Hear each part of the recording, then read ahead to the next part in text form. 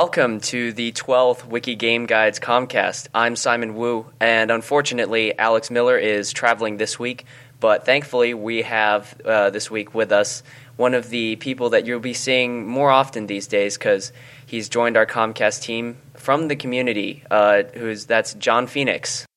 Hey, Internet, what's up?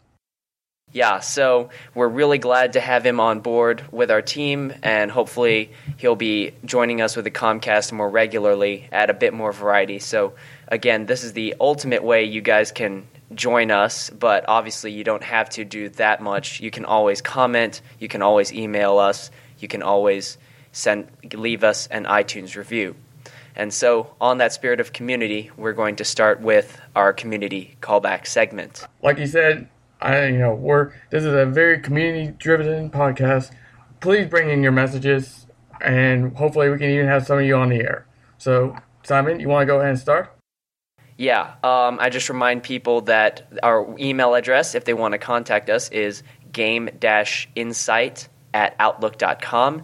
We also have a very handy comment submission form that'll go to our email on our website, gameinsight.org. And so we'll start this week with Solifluxion, keeping it alive, as always, with his comments on the podcast. He says, nice idea with your own website. Although it did mess up my podcast subscription a bit, iTunes had to download the last episode a second time before it could download this one. And we've had a bit of trouble migrating everything, I think, right now. For whatever reason, the feed isn't communicating with iTunes, so there's no album art. I'm trying to see what I can do about that one. But thanks for that comment. And I hope the PC won't lose its soul. I agree. While becoming more like consoles might help the PC regain a larger role on the market, it will most likely result in a simplification of games. After all, the developers would have to make games controllable with a limited number of buttons, like we've seen with Mass Effect 2 over Mass Effect 3, magic spacebar of gameplay. Even though Mass Effect 1 came out on the Xbox 360 long before it came out on the PC, and still had a much better button layout on the PC than the sequels. I just want the PC to still matter. It's sad when games like Red Dead Redemption only come out on the consoles. I agree with that. I could definitely say that. There's a recent game I've been playing. I will definitely admit that I'm very much an all-around nerd. I'm a big fan of the Transformers. Besides that, we'll leave it at that. But a recent game that's been coming out has been the very well done games by Half Moon Studios and Activision, which was Transformers War for Cybertron, which came out about a year ago, and the most recent one, Transformers Fall of Cybertron. Now, they were fantastic on the consoles, but again, one of the biggest complaints I heard was that the PC version was really, really cruddy. And he was just saying, the controls were very difficult, and frankly, even there was very little online support. And I do agree that as the PCs are bringing to ports, it's becoming much more difficult to, have more of these complex sort of PC-only games, like back in the 90s where we had Quake and Unreal Tournament and so forth. I believe was it Unreal Tournament or Unreal Championship? Man, that's so far away. I can't remember it right now. But the idea is all the same, and I feel like the surge we're seeing right now in PC gaming is basically because the console is so outdated right now that to get the best graphics, you just have to have it on the PC. Plus, it just so happens to coincide with a surge of PC exclusive titles like StarCraft. The next World of Warcraft is about to come out. The Old Republic, Diablo, all of these games. All these big, massive MMOs, massive RPGs, real-time strategy games. StarCraft, StarCraft 2.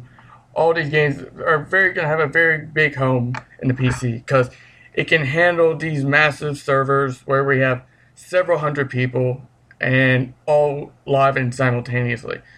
But again, there is definitely becoming the simplification of the games. It's still something to watch out for, especially as the new generation of consoles are going to come out.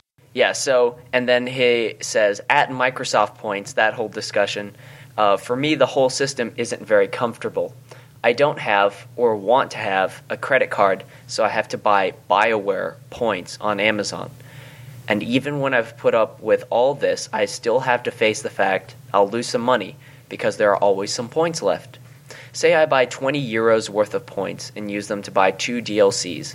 I will end up with about 2 to 3 euros worth of points that I can't use for anything. In my opinion, they should add PayPal support for the direct purchase of content and leave the points as an alternative for people that want to separate their PayPal account or credit card from services such as the Microsoft Marketplace. And so, for some context, this was a discussion we had on the last podcast. It kind of evolved from, well, all these services are getting hacked, and randomly we came up with the suggestion that Microsoft Points actually was a good idea because through prepaid cards, you're able to not put in your credit card information, which was one of the things that we thought was a plus for Xbox Marketplace. Yeah, and I like to go ahead and just put this on the record. I'm much more of a console person than I'm a PC person, but I do agree with some sentiment because I have this similar problem where, I have to purchase when I'm only about 20 points short from getting a certain DLC. I have to go ahead and purchase 580 more than I definitely need, and then when I need to buy something else, that'll be probably 1,200. There is that issue. But at the same time, it's also, I guess you could say, like Simon was pointing out, is that there is a sort of security built into that.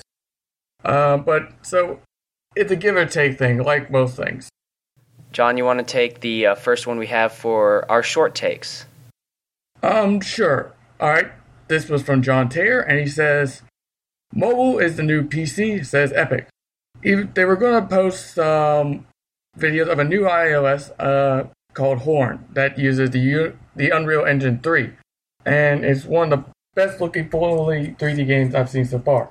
I still don't like the gameplay for most iOS games, but Horn is a big step in the right direction. The proliferation of mediocrity and having to wade through mountains of it to find the true gems. This is definitely a problem with any online social service. When you have zero barrier to entry, a $200 capture card, and a good PC, garbage content flows like the sound of Capistrano. I definitely can understand that. I've been having the issue as well where I'm looking for, the big gems, and then we have all this crap everywhere else. Pardon my language. But definitely these kind of games are definitely worth eyeing for, and especially when we're using for well-known engines like the Unreal engines. I don't know if you remember Infinity Blade, which was an absolutely gorgeous game. I couldn't believe that it was on it's using the same processor as like my iPod and my iPad. But again, there is that worry. I guess with the internet, just like the internet, to find the real gems out there, you're gonna have to get through a lot of garbage and so forth. So, what would you say, Simon? Well, he was quoting basically some parts of the short takes, one of them the headline and the other one part of my opinion. And I mean, having wrote the opinion, it's what I think, that basically we're talking about codcasting, where any person is able to take basically what is the theater functionality in Halo right now, but then able to capture it more easily than they have before and record, their own thoughts on the match, the guides.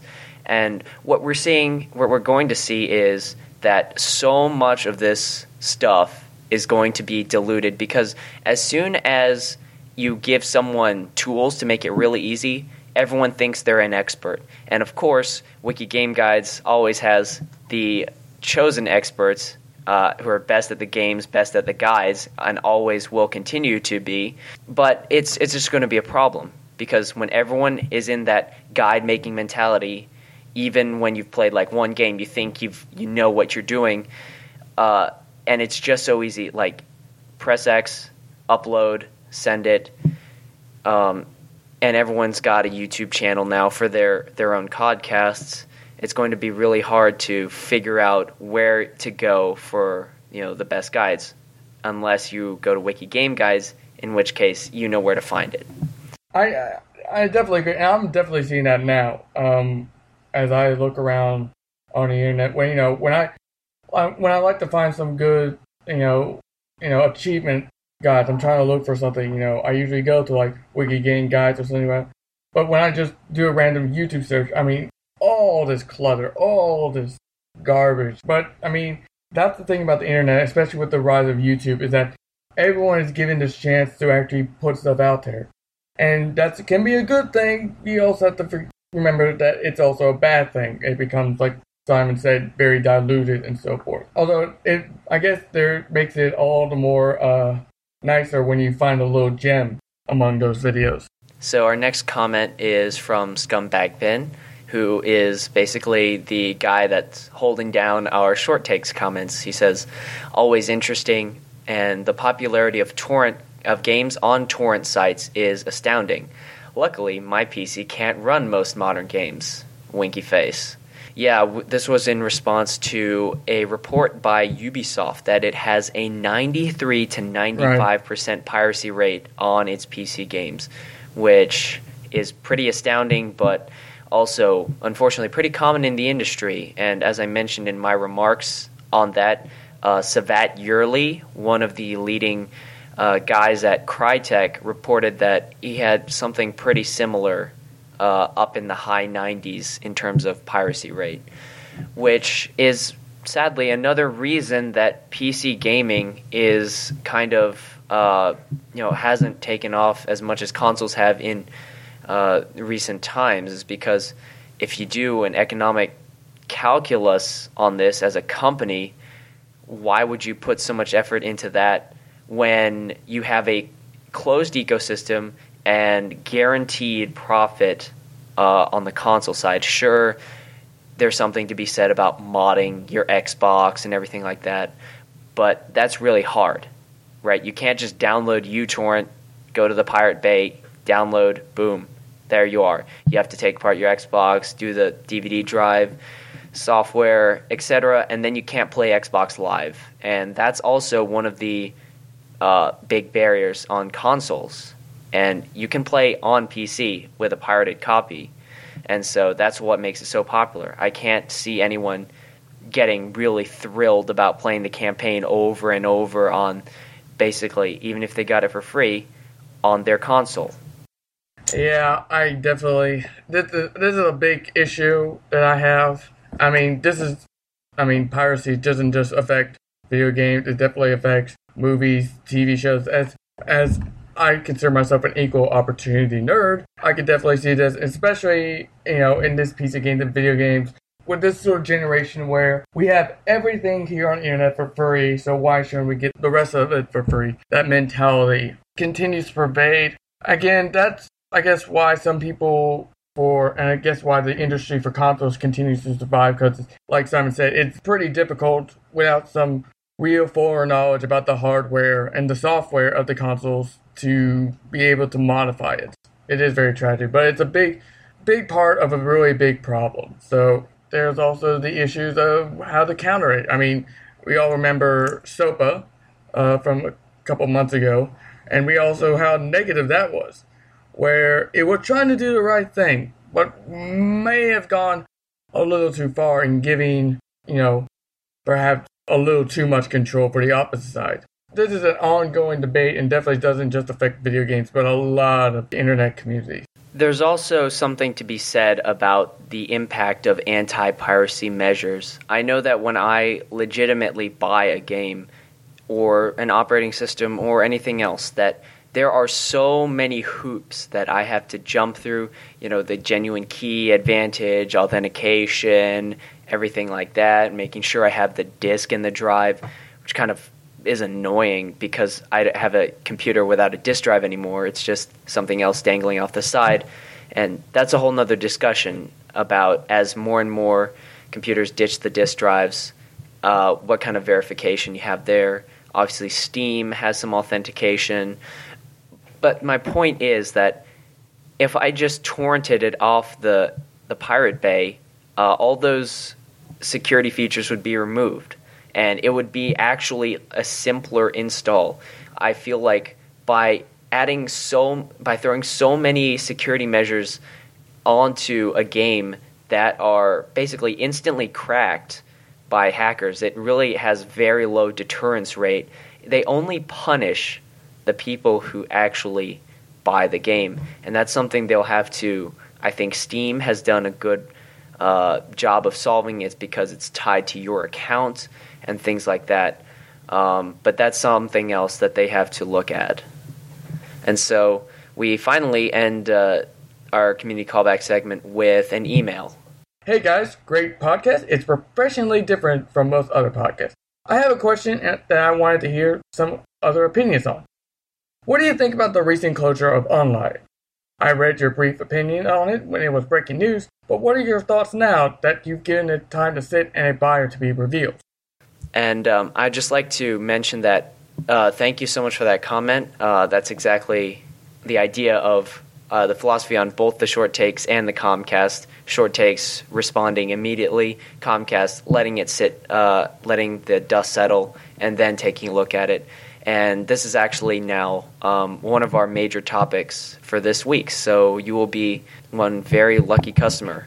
We'll get onto that in a second, but we're going to finish our community callback segment, and we're going to move into one of our, I guess I've called them interstitial segments now, which is the one that was originally suggested by Dixicle so many podcasts ago, and that is where we talk about what games we've been playing since the last podcast.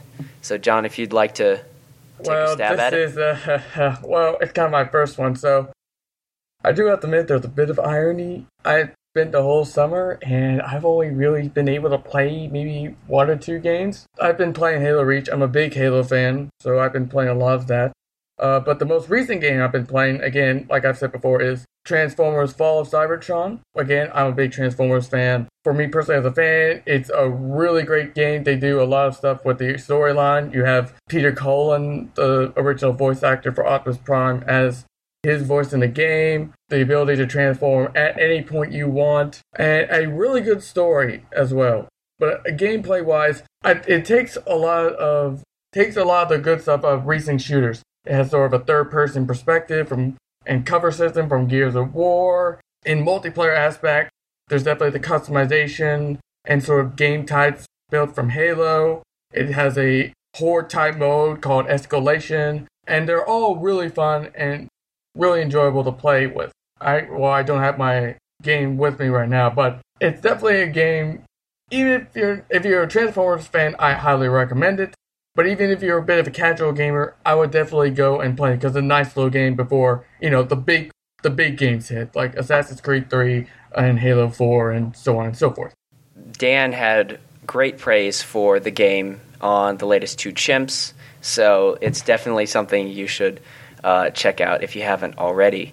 Now, I have been continuing my Fallout New Vegas run-through on the PC using an Xbox controller and getting pretty close to the end game, although obviously I've been being my RPG OCD playing self, which means I have to do like every side quest and do everything in the best way possible to get the best ending possible, maximum XP, everything like that, explore every location. So I'm kind of getting there, but bogged down. I'm at hearing this is just thinking this is another game that's on my games I'm at some point going to have to play. It's a very long list. I still have to beat Revelations for Assassin's Creed before the 3rd game comes out. I played around with Fallout 3 a couple years ago, but I haven't been able to touch New Vegas.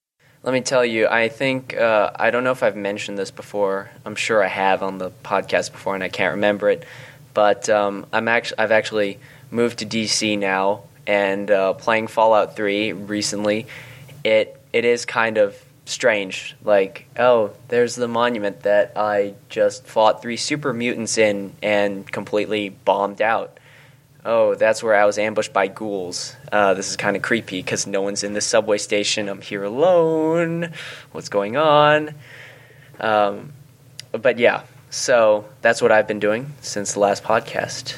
I like to make one note about that, where in sort of playing games and seeing them in reality. A couple of years ago, I had the chance to go to the city of Venice. Beautiful city, beautiful location and fantastic. But one thing, around this time Assassin's Creed 2 had come out, me and my brother, who had also played the game, were always going around, and we were surprisingly telling our family, like, oh, there's the Rialto, which was actually not the original Rialto. There used to be a wooden one there, and so on and so forth, with like the Piazza San Marco. I can't think of the top of my head. Like I said, the Rialto, the Grand Canal. I mean, it's nice to see these games have been able to not only be just a nice outlet for us, but also to actually teach us a few things. And the Assassin's Creed games have to give very good praise for them doing the extra mile, giving at least some good details about these sites and what they were like in their time period. Right. So now, thanks for that comment. That was really insightful. We're going to move on to our first big topic of today, which is OnLive dies, long live OnLive. And so a brief history of the company. It was announced in 2009, and they planned to launch in winter of 2009, but they only finally got it out in summer of 2010. And most famously, their product offering was the one that we all cared about, which is the cloud gaming, wherein all you needed to play, like Crysis, for example, is a good broadband connection, because all the rendering is done on their servers, and only basically the monitor, anything that's being displayed, is streamed directly to you. And also, less known because it was more or less a new feature, they had a service which could stream Windows 7 using the same technology to, say, your iPad. It's called OnLive Desktop. I didn't. That's really neat. I could definitely have used something like that. Yeah, and we'll get to kind of the ramifications of that later. But a few weeks ago, they folded, and they created a new company, also called OnLive. All the existing shareholders, I think, lost everything in the weird way that they did bankruptcy in California called ABC, so something for the benefit of creditors. And all the assets were initially bought by someone, like a guy, that's all we knew at first, who eventually was revealed to be a guy called Gary Lauder, who runs his own, I think, private capital firm. And so my initial thoughts on this was when I first heard that OnLive went bankrupt and had been sold, as readers of our short takes will undoubtedly know, I thought that it had clearly been bought by either Sony or Microsoft. And side note, this is probably going to be the start of many short takes articles that we then bring on the podcast a few weeks afterwards, if they're big enough news, if we think they have big enough ramifications on the industry. And because the patents and technology made it the obvious choice at the time, both companies, especially Microsoft, are trying to bolster their cloud gaming play. We're seeing this with more robust marketplace features, Bing search, so that it aggregates all their service offerings, because they have, 1 trillion now, and as well as cloud saves. And so... And I want to make one thing. If you all remember what Microsoft announced at E3 this year, they're cross-platforming with Windows 8, and especially, as you just mentioned, with the ability to stream to the devices like iPads. This is definitely what Microsoft, I see, is trying to do with Windows 8. And so it would Microsoft, like you just said, would have been the obvious candidate to buy OnLive. Yeah, they would have been invaluable in that aspect. But it also could have been the natural next step for PSN, Xbox Live Marketplace, as well as other next-gen consoles to include OnLive functionality, where games can simply be streamed down, because it just provides more options, right? You can instantly start playing a game. And I don't mean just the convenience of not having to go to GameStop or wait for Amazon, shop the Amazon link at the bottom of every Wiki Game Guides page, to be delivered to your door. Because what if you say, I'm really impatient, let me just pay the fee, and then, bam, you're playing Call of Duty Modern Warfare 4, right? Don't even have to wait for it to download. Don't have to wait for UPS to get to your door. Don't have to drive out to GameStop. It's just there.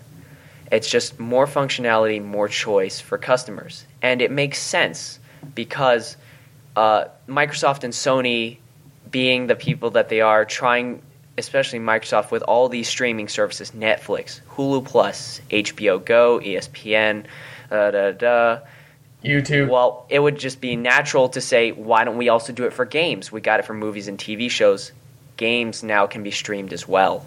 And they can also, because of that, they have more control over, like we were talking about before, DRM and control of how those games are, where you're like being able to only being able to play that streaming wise and basically just have the image of it and not the actual rendering of it. That gives them much more easy control over who actually gets it and preventing it from being, put it on the web and torrent it. Exactly. But unfortunately, this fantasy did not pan out, and it was sold to, again, some guy, Gary Lauder.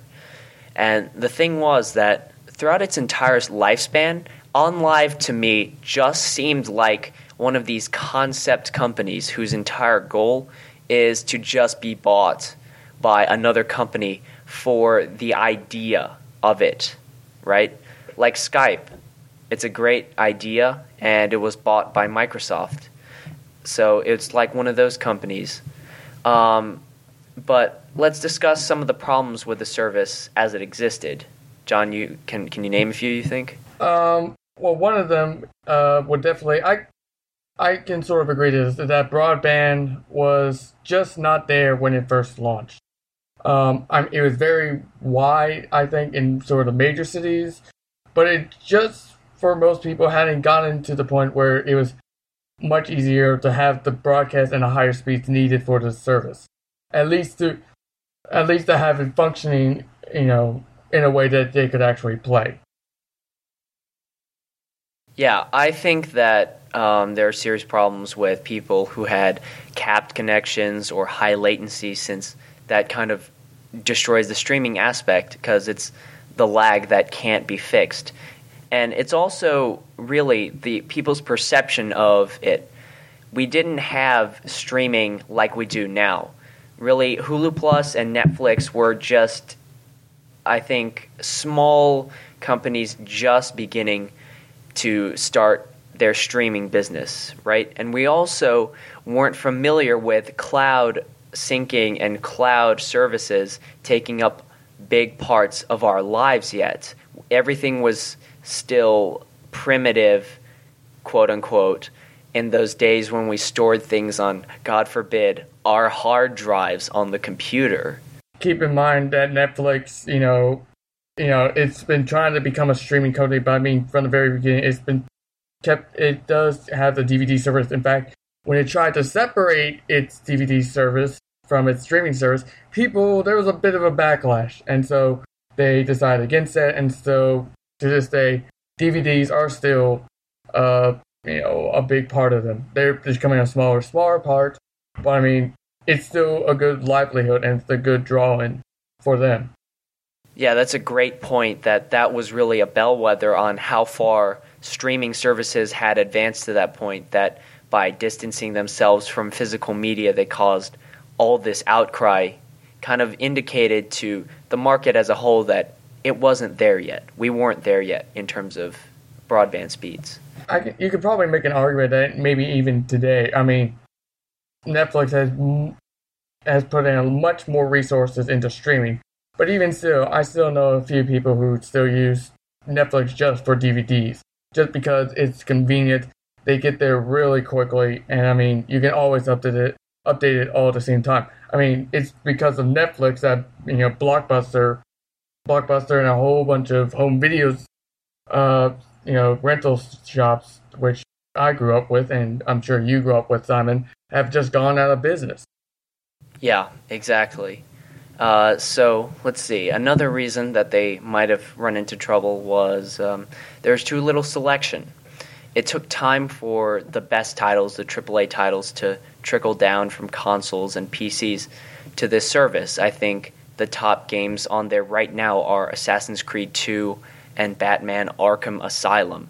Great games, but old games. I definitely agree. I mean, and this is something that has happened not just in this system, but if you know about BlackBerry and the problems they're having, they're teetering on, bankruptcy and so forth. But they have a similar problem where, as they tried to develop a copy of the App Store for Apple, it was called BlackBerry App World.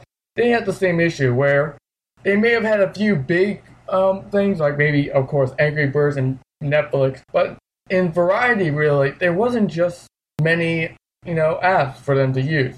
And, the Android App Store had the same thing until that really got caught up, and now it's a major competitioner. That's sort of a success here, but again, this is a similar problem with many sort of streaming and more mobile assets that become where it becomes really difficult to survive if you don't have any big popular titles or apps, or you just don't have a good variety. Exactly. So I feel like that would drive away some of what could have been the most ardent supporters of this, like those tech enthusiasts who love to game. But the thing is, they live on the cutting edge. And while the service and the technology they use might be on the cutting edge, the games weren't. And so that was a key problem they had there. And that not only goes for games, but for DLC as well. For the few games that are actually out there, many of them only have a fraction of the DLC that is available for the game on console and PC. So it's kind of all aspects. And another reason I felt that this was a company just waiting for a buyout from a bigger company was the paradox that it faced with server farms. It had a couple of co-location facilities, but they said publicly that you have to be within 1,000 miles of any one of these facilities to get good service. I'm thinking being on a college campus, I know exactly how that feels. If you're not near a router, it's like, good luck. It's like trying to find bars out in rural areas, which is also a problem I have on campus. Yeah, so operating all these servers is expensive and definitely one of the reasons the company folded. You have to buy the servers, buy the space, buy the air conditioning for all of that. It just adds up. But companies like Microsoft, Sony, even Apple, when we'll get to that in a second, Apple, these companies all have server farms crisscrossing the country, all over the country, major cities, everywhere.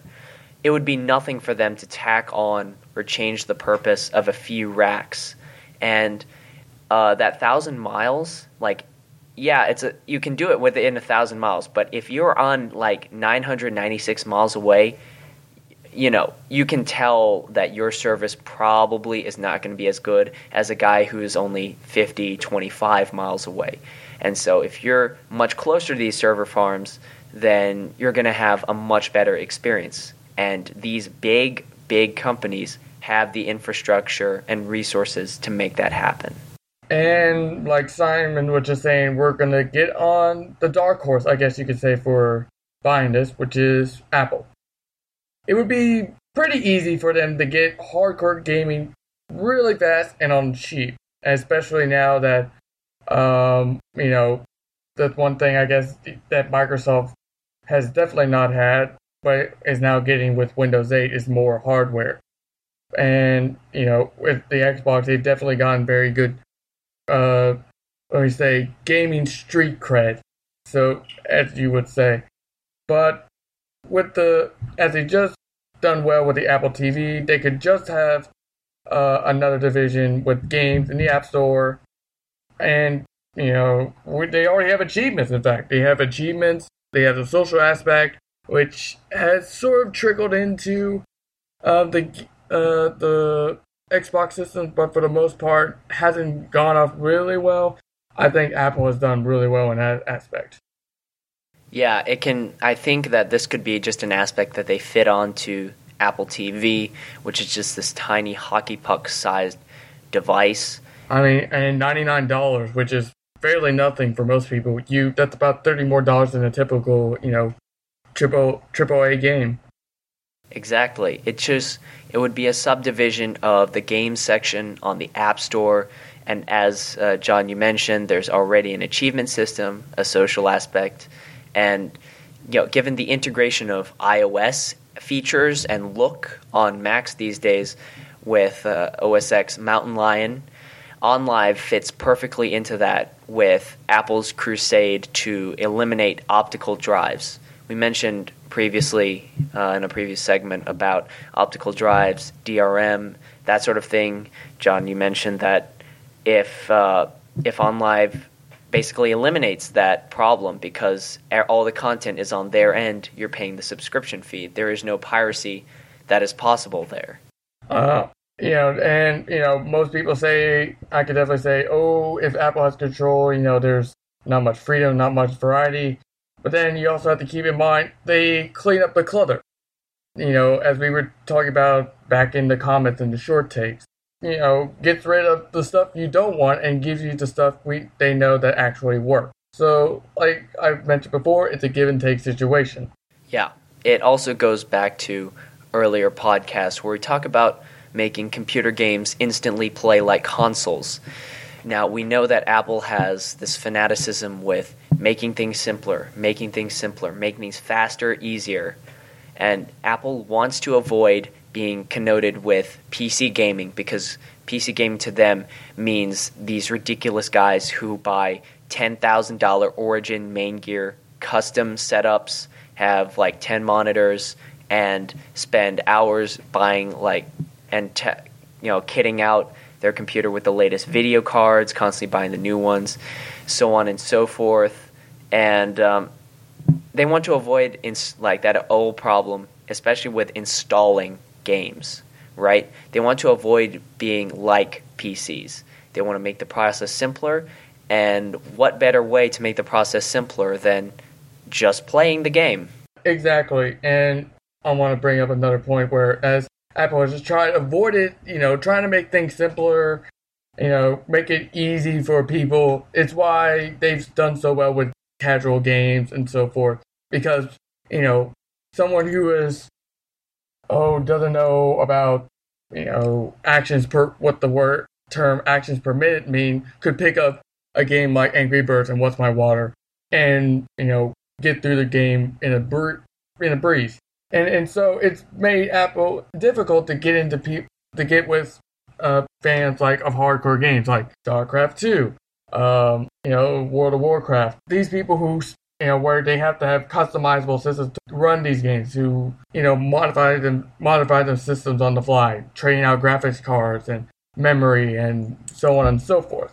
Yeah, you could have the Apple version of the game where you don't have an options menu for graphics. Like you can't tweak resolution and anti-aliasing, anisotropic filtering, etc., because it's all just maxed, because the server can handle it. Don't worry about that. We'll take care of the processing. We'll just stream down the best possible looking content to you using Apple Stream games. I don't know what they'll call it. iGame. I don't know, maybe iStream or something like that. Too bad they already used the term AirPlay, because that would be perfect. Yeah. Well, maybe they can relicense that as iFi or something like that. I don't know. Well, you see, companies can retool a name, like Microsoft retooled Surface from a table into a tablet. I'm sure they could do something. Yeah. Although I would like one of those tables. Those tables are really neat. Sorry, getting a little off topic, but they're really fun to play with. Yeah. So here's an important aspect to consider. OnLive had service agreements with several carriers so that you could get deals for service, like with internet companies, so that OnLive was part of it. Because streaming down all that content takes a lot of bandwidth. So this way you had a way to kind of integrate that in, reconcile those problems. But what else is there? They might get a bump because the next gen consoles will focus on cloud gaming, which always gives OnLive the chance to say, we were here first, we did it before everyone else did, or have the tech press bring up the example of OnLive. So when the Xbox V Next, the PS4 tout the ability to stream games, cloud save games in a new and innovative way, the tech press is going to say, oh yeah, and don't forget that OnLive did this in 2010, and they had such and such. So that's a way they could get some instant recognition, a slight bump. OnLive, I think, if they're going to try and survive moving forward, they also need to achieve release parity with the other consoles. We mentioned how lack of selection and dated games and lack of DLC for those games was a serious problem for the entire ecosystem. And there has to be an incentive for people to get it. That's a big thing now. I mean, every time you go to GameStop, you want to pre-order something, you get, ooh, check out this new armor, or hey, you get to play as a Harley Quinn, or hey, you want to dress up like Adam West Batman? Buy it here at GameStop. I mean, that's a big thing that draws people in. Although I'm not sure how that will work on a streaming site. They might have an incentive like you'll have sooner access to DLC or something along those lines. It also needs to be integrated with other products, like we're seeing with this Ouya Android thing that's taken off like a wildfire for whatever reason. We'll get to that in a bit, but they can take cues from other people. Netflix is on every single device these days, including your toaster. OnLive needs to be the same way. They need to be on Roku, they need to be on Boxee, all of these services, Apple TV possibly, so on and so forth. Especially now with like the TVs, the smart TVs, Samsung, Sony, Google TV, those apparatuses that have been coming out recently, having those available now, and those definitely are having the same problem right now. There's not much variety right now on those systems. Being able to be on these systems where you don't even need, like the smart TVs, you don't even need a separate peripheral. You just it's on there on the TV. I mean, that's definitely how they will get people on it. I mean, that's how Netflix really got big. It's because, on every sort of device, it was there. You could always download it. Probably the only thing that's missing with it is a controller, and so perhaps a bundle deal, right? You get one of these smart TVs, it comes with an OnLive controller. You get a Roku device, maybe you pay a nominal fee like $14.99, and then you get the OnLive controller. But it also needs, like how on smart TVs they run Android, each section of content, like Hulu, Netflix, gets its own little integrated hub. OnLive needs that as well. They need an entire place and a compelling place for all their games and a great way to kind of advertise their wares, so to speak. So we're going to move now on to Ouya, which is kind of the darling of one of these supposed integrated devices we're talking about. And I mentioned in the short takes that this failure of OnLive might be one of the reasons, if not a reason, to take some wind out of the sail of basically what has been otherwise a meteoric rise. It's the little Android console streaming device, which I think is very overhyped. Like, the Kickstarter generated way more money than original goal, and even though people knew they weren't going to get a return on it, they kept pumping money into it. Like most of these things, it's a very high concept design that it could pay off, but it could not be. I mean, this is what most businesses are. They're most likely it's a start off to probably not make money. I'm a little more positive about this.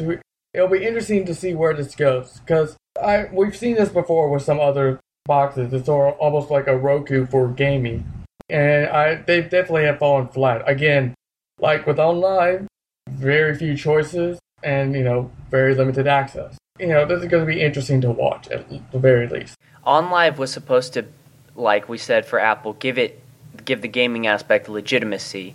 And we've yet to be seen. It's yet to be seen what this restructuring will do to that partnership, as well as those with the carriers that, or the wireless, not the wireless, the internet companies that they partnered with. And so it could also have gaming as just one of two focuses. And I say this because the other product, which was new, they launched earlier this year, I believe at CES, was OnLive Desktop, where the same principle of streaming was applied to a full operating system.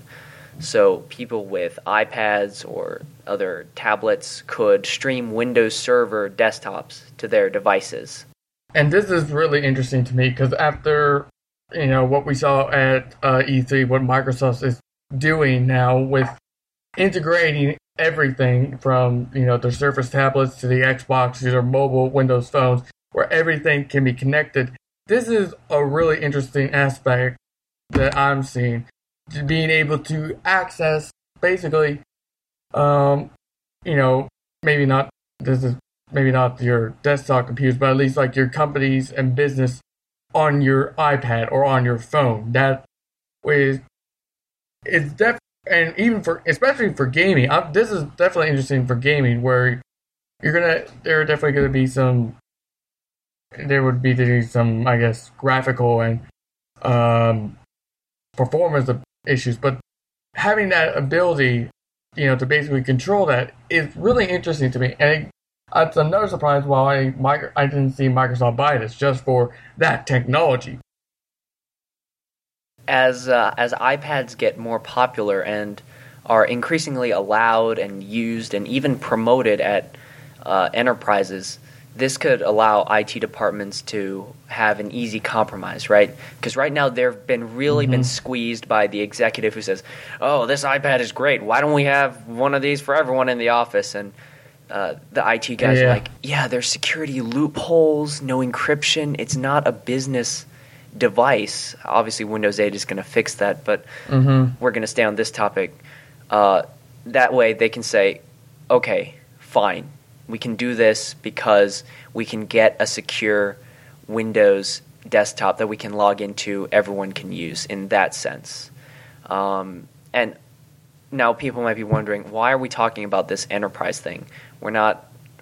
We would be incredibly dry if we talked about enterprise developments in technology every other week. So I mentioned this aspect because licensing and hosting this technology for major companies like AT&T, IBM, Dell, could be the cash cow that could fund a loss-making game side, right? Like Microsoft, it's been the Xbox 360, despite being very popular and very big, has been a big drop. It's been a big loss for Microsoft, especially if you remember a couple of years ago, the whole Red Ring of Death controversy. I've lost a few Xboxes because of it, and they had to give everyone 2 years extra warranty. That cost them several millions of dollars. So again, this is a good way to make back that money. That's exactly. I mean, you took the point out of my mouth, but that's good that you mentioned that, because I was going to say on a previous podcast, we've talked about how we might be seeing the demise of any company that has a singular focus, right? Like Nintendo just focuses on games. HTC just focuses on phones. Instead, we see these companies like Sony, Microsoft, Apple, where if a section has if a division has a bad quarter or two bad quarters, the rest of the company makes enough money to even out the balance sheets, and if needed, pump it into that division to keep it alive, right? That's exactly what we saw with the Xbox those first few rough years, and it's what we're going to probably see for time to come. If you have a company that does just one thing and they start losing badly, this is exactly RIM, maker of BlackBerry, their problem. This is what they're doing right now. They're going the exact same problem.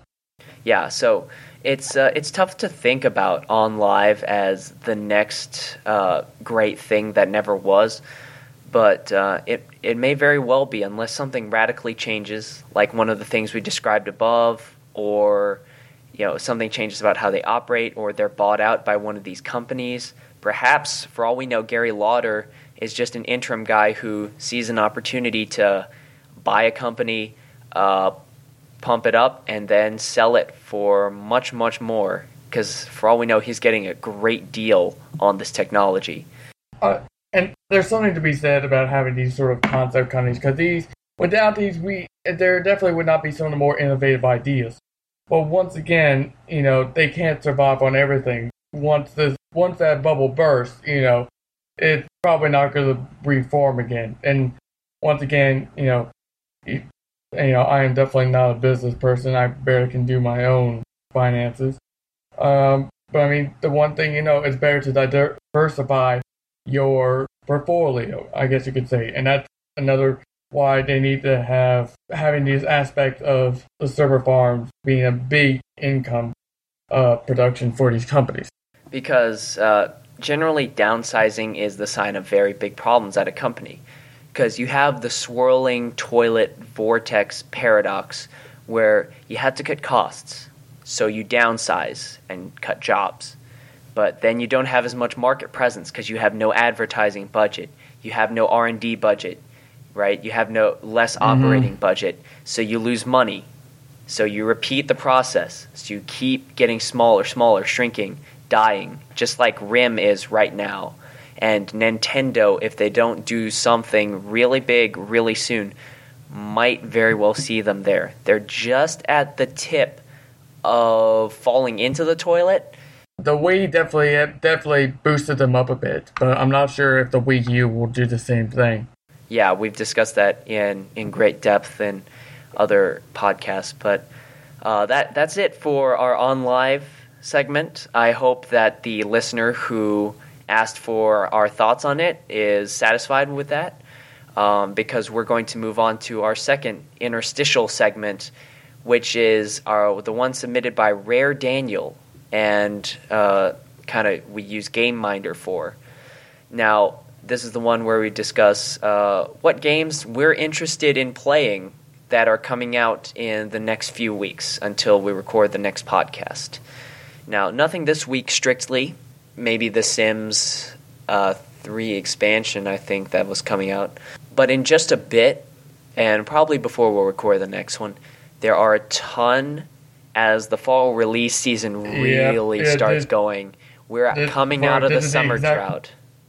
Yeah, this is like the beginning of the summer for movies. For fall, it's definitely video games. This is the big release. We have all the AAA titles. I have in front of me a couple of things that are really interesting in just the next 2 weeks. So the first is I Am Alive, which is the Ubisoft survival horror game that is going to be released on the 13th. You have something more to say about that? Yeah, that's been on Xbox Live Arcade. That's definitely been one of those games I want to play, because I'm definitely interested in sort of this sort of post-apocalypse, but sort of survival aspect. So far as I've seen, this is a very good game. I mean, there's a lot more emphasis on surviving. I mean, actual finding. I guess you could say if you are a fan of DayZ, this is definitely sort of like kind of game for you where you actually have to scrounge for materials for games. You have to use your rifle sparingly and your gun sparingly because bullets are a dime a dozen. Yeah, well, firstly, I'm Alive is going to be released on PC. Okay. I knew it was out for the Xbox Live Arcade. I did not know it was going to be out for the PC. Yeah, correction there. It's actually the 12th, Wednesday. So on September 14th, we have Black Mesa, which is the community recreation of Half-Life using the Source engine. That's going to be released. Oh, that's cool. Is that the one that's been making use of the new Source filmmaker? Or am I thinking of something different? You might be thinking of something different. I mean, this has been in development for, I think, almost 8 years at this point. Wow. And they're trying to use more advanced capabilities of the new Source engine. to create just a better game with the idea and the legacy of the original Half-Life. And so we're continuing to see this great community at Valve continue to do these mods, which many of them take lives of their own. I mean, that's the story of Team Fortress, isn't it? I mean, that's how Team Fortress became popular. I believe it was a mod on Quake, was it? I could be wrong. The internet can correct me on that. But I mean, it was just a mod. I believe I talked about this actually in the short takes not too long ago, where I think it was on DayZ, which is also a mod of a game called Arma, where a fun little game type or fun little mod that has become a life of its own. In this days, with the generation of Kickstarters and so forth, it's becoming very easy for those mods to become that step to becoming an actual published title and actually still becoming popular. Exactly. So we have high hopes for this one because Half-Life is revered by the gaming community in a way that not many have. And then finally, on the 18th, we have both the enhanced version of Baldur's Gate, which will be coming out, as well as, really surprisingly, and I'm excited to see this, Borderlands 2 is going to be released. Yes, that's the big one. I was just talking to my roommate about that game. That's a big game that's coming out right now. I had to say Borderlands 1 is definitely another game that I haven't had a chance to play, but I mean, I've heard fantastic stuff about it. So it's definitely going to be, one of those games I'm sure I'm going to play, and I'm sure Borderlands 2 will be on there. Yeah, exactly. And Borderlands 2 will be out for PS3, Xbox, and PC, and the enhanced version of Baldur's Gate will just be out on PC. So now we're going to move on to our second major topic for tonight, which is the new fandom factor in video games. So, John, would you like to take the lead on this one? Like I've said before, when it comes to being a nerd and a geek, I'm very equal opportunity, you should say. So I have a hand in everything. Definitely video games, as I'm on here. Big fan of anime, otaku. I've played a Final Fantasy game or two in my time. I'm a bit of a Doctor Who fan, I will admit that. General sci-fi. But in all of these aspects, the internet has been able to provide, especially since YouTube podcasts have become big, more instant feedback to developers, to producers, to companies, in both good and negative aspects. Yeah, that's exactly right, because we're seeing now even respected and venerable, venerable, maybe questionable, corporations like CNN, I think, is the big one, instant response, because they do like Twitter segments and whatever. Right. It's an entire... CNN was the first big 24-hour news breaking channel. That has definitely had an effect on news and journalism in an aspect. So, the internet is doing that for multimedia in and of itself. So, there, like with most things, there have been good things about this and then bad things about this. On the good side, what I'd like to focus on is Halo, what they've done in the Halo series, especially with Halo 3 and Halo Reach. I'm going to admit, as a Halo fan, one of my favorite things of Halo is actually watching films and videos that have been done completely in the game. For those of you who don't know, that is known as machinima. It dates back to Quake games, but Halo has definitely become the new medium for it. And Bungie did a really good aspect of recognizing the effect that machinima has and the use of machinima in their games, and built in the theater mode into Halo 3 and brought it back again for Halo Reach. Since that time, the use of it has gone huge. There's tons of more machinima productions going on. I guess like we commented earlier, it has kind of diluted it a bit, but there are a lot of good gems out there and so forth. But even just doing the short little videos or clips or screenshots had definitely promoted people into creating sort of little sub-communities. now there are communities that just do what I call Halo photography, where they they use filters, they use sort of like Instagram, but within the game, where they create sort of these surreal and sort of mind-bending images, and they share on the web. I'm sure you know about this, Simon. Yeah, definitely. The ability to take photos in Forge has been there for some time, and I was actually going to ask, your thoughts on how they took comments from the community from Halo 3 put into Halo Reach, but also now what we're seeing is what we saw at RTX. He was there as well. Separately, what we saw for Halo 4 now. Even more input, even more features aimed at the people who use it.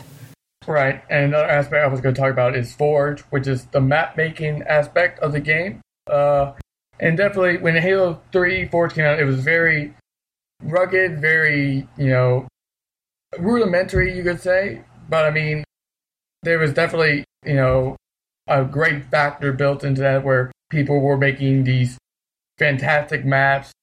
They designed maps. I'm thinking of Foundry, which was just designed for Forge maps to use. Or just even, I guess you could say, these sculptures, which are some fantastic sculptures. But Bungie, as great the great company is, took in feedback for that and then developed basically the Reach version, where it is Forge World, where they have these massive open world, and they have tons and tons of pieces and tools where you can now modify the X, Y, and Z of these things, just inch it in just right and so forth. In fact, some of the basic maps that were shipped with the game were developed with the same tools that is given in Forge. Sort of the recreation of Blood Gulch, the recreation of Ascension. I'm thinking off the top of my head. And the community has taken these tools in depth, and even now, now it's been passed on to a new company, the Microsoft in-house company 343 Industries. They've been taking in the comments as well, and they've been very good about that, as you and I both saw at RTX. Exactly, and there's a question here that's obviously waiting to be asked: is Minecraft also subject to this kind of user feedback? In fact, perhaps the ultimate way where everyone does their own mods, contributes back to it. Right. I mean, I think Minecraft is probably one of the biggest sort of game changer. We're not sure if it's maybe too early to say a game changer, but definitely has had a significant impact. We're not sure what kind of impact, but some kind of real significant impact on how to do these games. First of all, they was always available. The game was always let out, even during beta. They were usually DRM free, so the game was yours to modify as you wish. It was very easy to, modify the game, get mods in fairly easily, for even more casual PC gamers like me. And even now, if that game is out and it costs about $30, which is really nothing compared to some games out there. Being able to respond, and I guess Notch and Mojang have done really well with responding what people have wanted. I think one of the most recent updates was you can definitely having a chest where you can have a chest and then being able to get it like when you're off miles away from where your original chest was. I believe the most recent update had the Ender chest, which is basically you can put objects in that and then build another Ender chest, and then you open that up and the rest of that is there. Although there were plenty of mods beforehand which did the same thing. And so I think we look at Minecraft as being I guess you could say right now, the pinnacle of sort of developer, gamer, and fan relationship. Where, gamers were liking what they got from the developer. The gamers find a few things that could be modified, and then the developer sees those modifications and brings them into the actual game themselves. Yeah, exactly. So these are basically good examples of where developers and the fan community have a very good relationship. They're positively contributing back to each other. So on the flip side, obviously, there are some negative examples of this. Right, and I hope have you played the Mass Effect game, Simons? Yeah, I mean, if you've listened to the podcast, Alex and I have just nonstop talked about the ending of Mass Effect 3. We've discussed that in depth with John Tarr, runs the website, among other things, and really had a chance to kind of voice our opinions on that. Right. That's what I wanted to bring up is that, I have to sadly admit I have not played the Mass Effect games. Which makes me question why I'm on this podcast to begin with. But as watching this as an outside perspective, I mean, I can definitely recognize that the Mass Effect series have done incredibly well with giving you this being about choice, being about you choose your own journey, and how well BioWare, the developer, has done with giving you that choice. And then with the end of Mass Effect 3, which frankly, when you're ending a trilogy, is always going to be hard. The players have felt cheated that they've been given very little choice. The ending of this game that has given you so much. So, I mean, and you can definitely see the backlash that has come from this ending. I mean, BioWare said they've gotten a few death threats or so, but it's hard to take those seriously nowadays with every bad decision getting death threats, especially for some developer games. But that just illustrates the kind of really negative feedback this ending has gotten. I mean, you're the Mass Effect player. You said, I'm guessing you're not happy with the ending? Well, there are thoughts on this. Obviously, I think that the indoctrination theory has valid points. Alex and the other John vehemently deny that. We have our debates on that. But whether or not you decide to take the English class ending and read into things or not, there were obviously some problems there, some things that were lacking, that they had to create the extended cut DLC. And then now this Leviathan DLC, which in the short takes we briefly discussed, feels like they're just trying to hit a sensitive nerve again before you've even put any painkillers on it. Like whacking it again, basically hitting a hornet's nest, I feel like, by making you pay and then changing the ending, something that is still a very touchy topic with gamers. And this is something that I've seen before in some other medium, not just video games. It's, where, you don't like what you wanted, so they try something different, and then they don't like even that. So, BioWare had a huge mountain to climb when it came to this game, and you can obviously see, it did not end well. I'm now seeing, even now, that some people prefer the old ending to the new updated one. Again, but as an outside perspective, it's interesting to see how this instant feedback has changed how these, can change the outcome of a game and how the people enjoy that game. If you don't mind, if I go a little off topic to make a comparison, for people, like I've said before, I'm a bit of an anime fan, and one of my favorite shows was a show called Evangelion, which was a really high concept series, in sort of how this game was a high concept in gaming, giving you more choice. The show was sort of, if you're ever seen shows like Gundam, or I guess you could say Transformers, where it was a deconstruction of that show. It was very sort of high intelligent, high psychological breakdown of characters and so forth. And how the series ended, well, for one thing, they were kind of running out of money, so they had to work how the thing ended.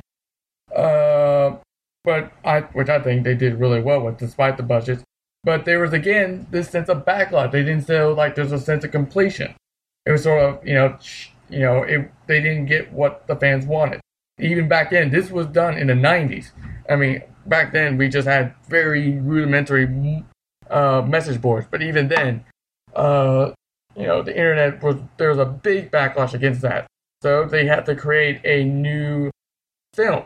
Two films, I believe. There was a one that was sort of just a retelling of the TV series, and then there was a whole new one called End of Evangelion, which frankly got even more flack. It was actually, instead of like BioWare, trying to appease the players, it was more of a sort of, tongue-in-cheek, well, if you don't like that, you're really not going to like this. And by the way, if you see that movie, it is really bizarre. So, that's side topic. But it's again, there's sort of, even back then, this was mid to late 90s, where the internet was already starting to show backlash, even in that small aspect. And now with YouTube, with Twitter, with Facebook, with this, and the power now that internet can have on these, not just video games, but just multimedia in general, developers and companies are going to have to pay attention to these, to the fans and the fandoms they create. Because if you piss them off, they're not going to buy the stuff, the merchandise, the games, the books, the weapon props, the keychains, wallets and so forth, the merchandise that also makes them money. Yeah, and if I may add, I think it's actually even better that you haven't yet been able to play Mass Effect, because that gives us a different perspective. Because we all see what the big hoopla is about from the inside. We've played it, we've experienced the ending, DLC, and the several attempts they've had to try and fix that. But I think what's interesting to find out is that for someone who hasn't played it, who obviously wants to play it very much because it's regarded generally as a very good franchise with great story, narratives, everything. I mean, it's my kind of game. I'm not a big fantasy person. I haven't really read like Lord of the Rings. I haven't seen Game of Thrones. But this game is very sci-fi, very sort of high-tech, sort of high concept. And this is my kind of game. So it makes me even more surprised I haven't played it. But well, I think that now that you have from the outside, you want to play this game, but there's obviously a huge problem with it, and that's the ending. You obviously don't know what the ending is. Maybe right. I haven't. I try not to spoil myself. I know. There's some point where you only have a small amount of choice, and frankly, it's like a tiny choice. Exactly. And so but I don't know the actual details for that.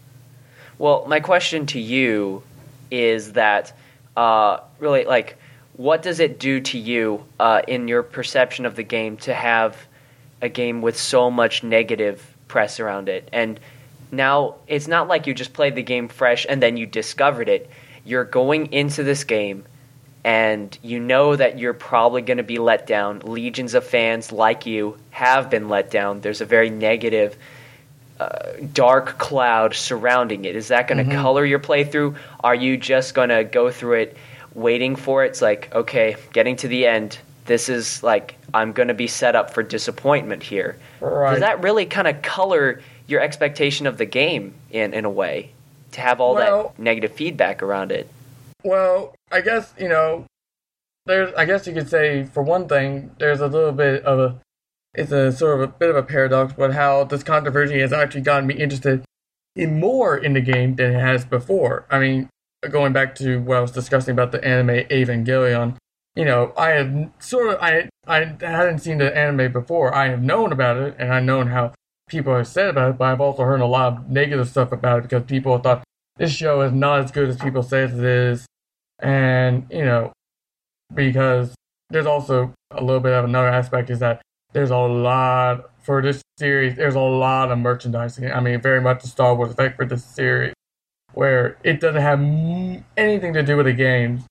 I mean, I'm sorry, anything to do with the series itself, but it's just very good at getting the merchandising out. But when I play the games, I know that this will be in there. I really don't put that in perspective. I don't put that when I play in the games. If I know, like I did with the series, I had known that there was a big controversy that people didn't like it. But as I said before, I actually enjoyed the end of that series because I thought for what they did, it was really good. In keeping with the philosophy and the psychology, they had the concept they were going for, and I think they pulled it off really well. Even with the alternative ideas they had for the next film, which was End of Evangelion.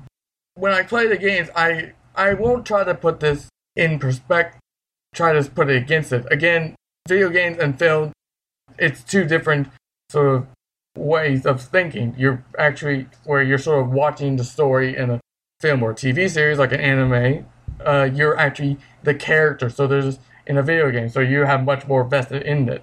And so you definitely feel something more backfired. I've definitely felt that in some series before. So personally, I think I would try to keep a little more open perspective. At some point, like most things, I'm going to play it. I'm probably going to have a great time. I may not like it when I get to this point, but maybe like Evangelion, I'll think, you know what? That was a pretty good ending. I actually liked the ending. Sounds good. So we're coming up on 90 minutes, and we're going to have to leave it there. So thank you so much for joining us. Obviously, soon, when Alex is finished traveling, perhaps we'll be able to get the three of us all together for the next podcast. And I'd just like to remind all of our listeners to comment below, send us an email at game-insight@outlook.com, leave us an iTunes review, rate us 5 stars, and we'd really appreciate it. So, signing off for tonight, I'm Simon Wu. And I'm John Phoenix. All right, have a good night, everyone.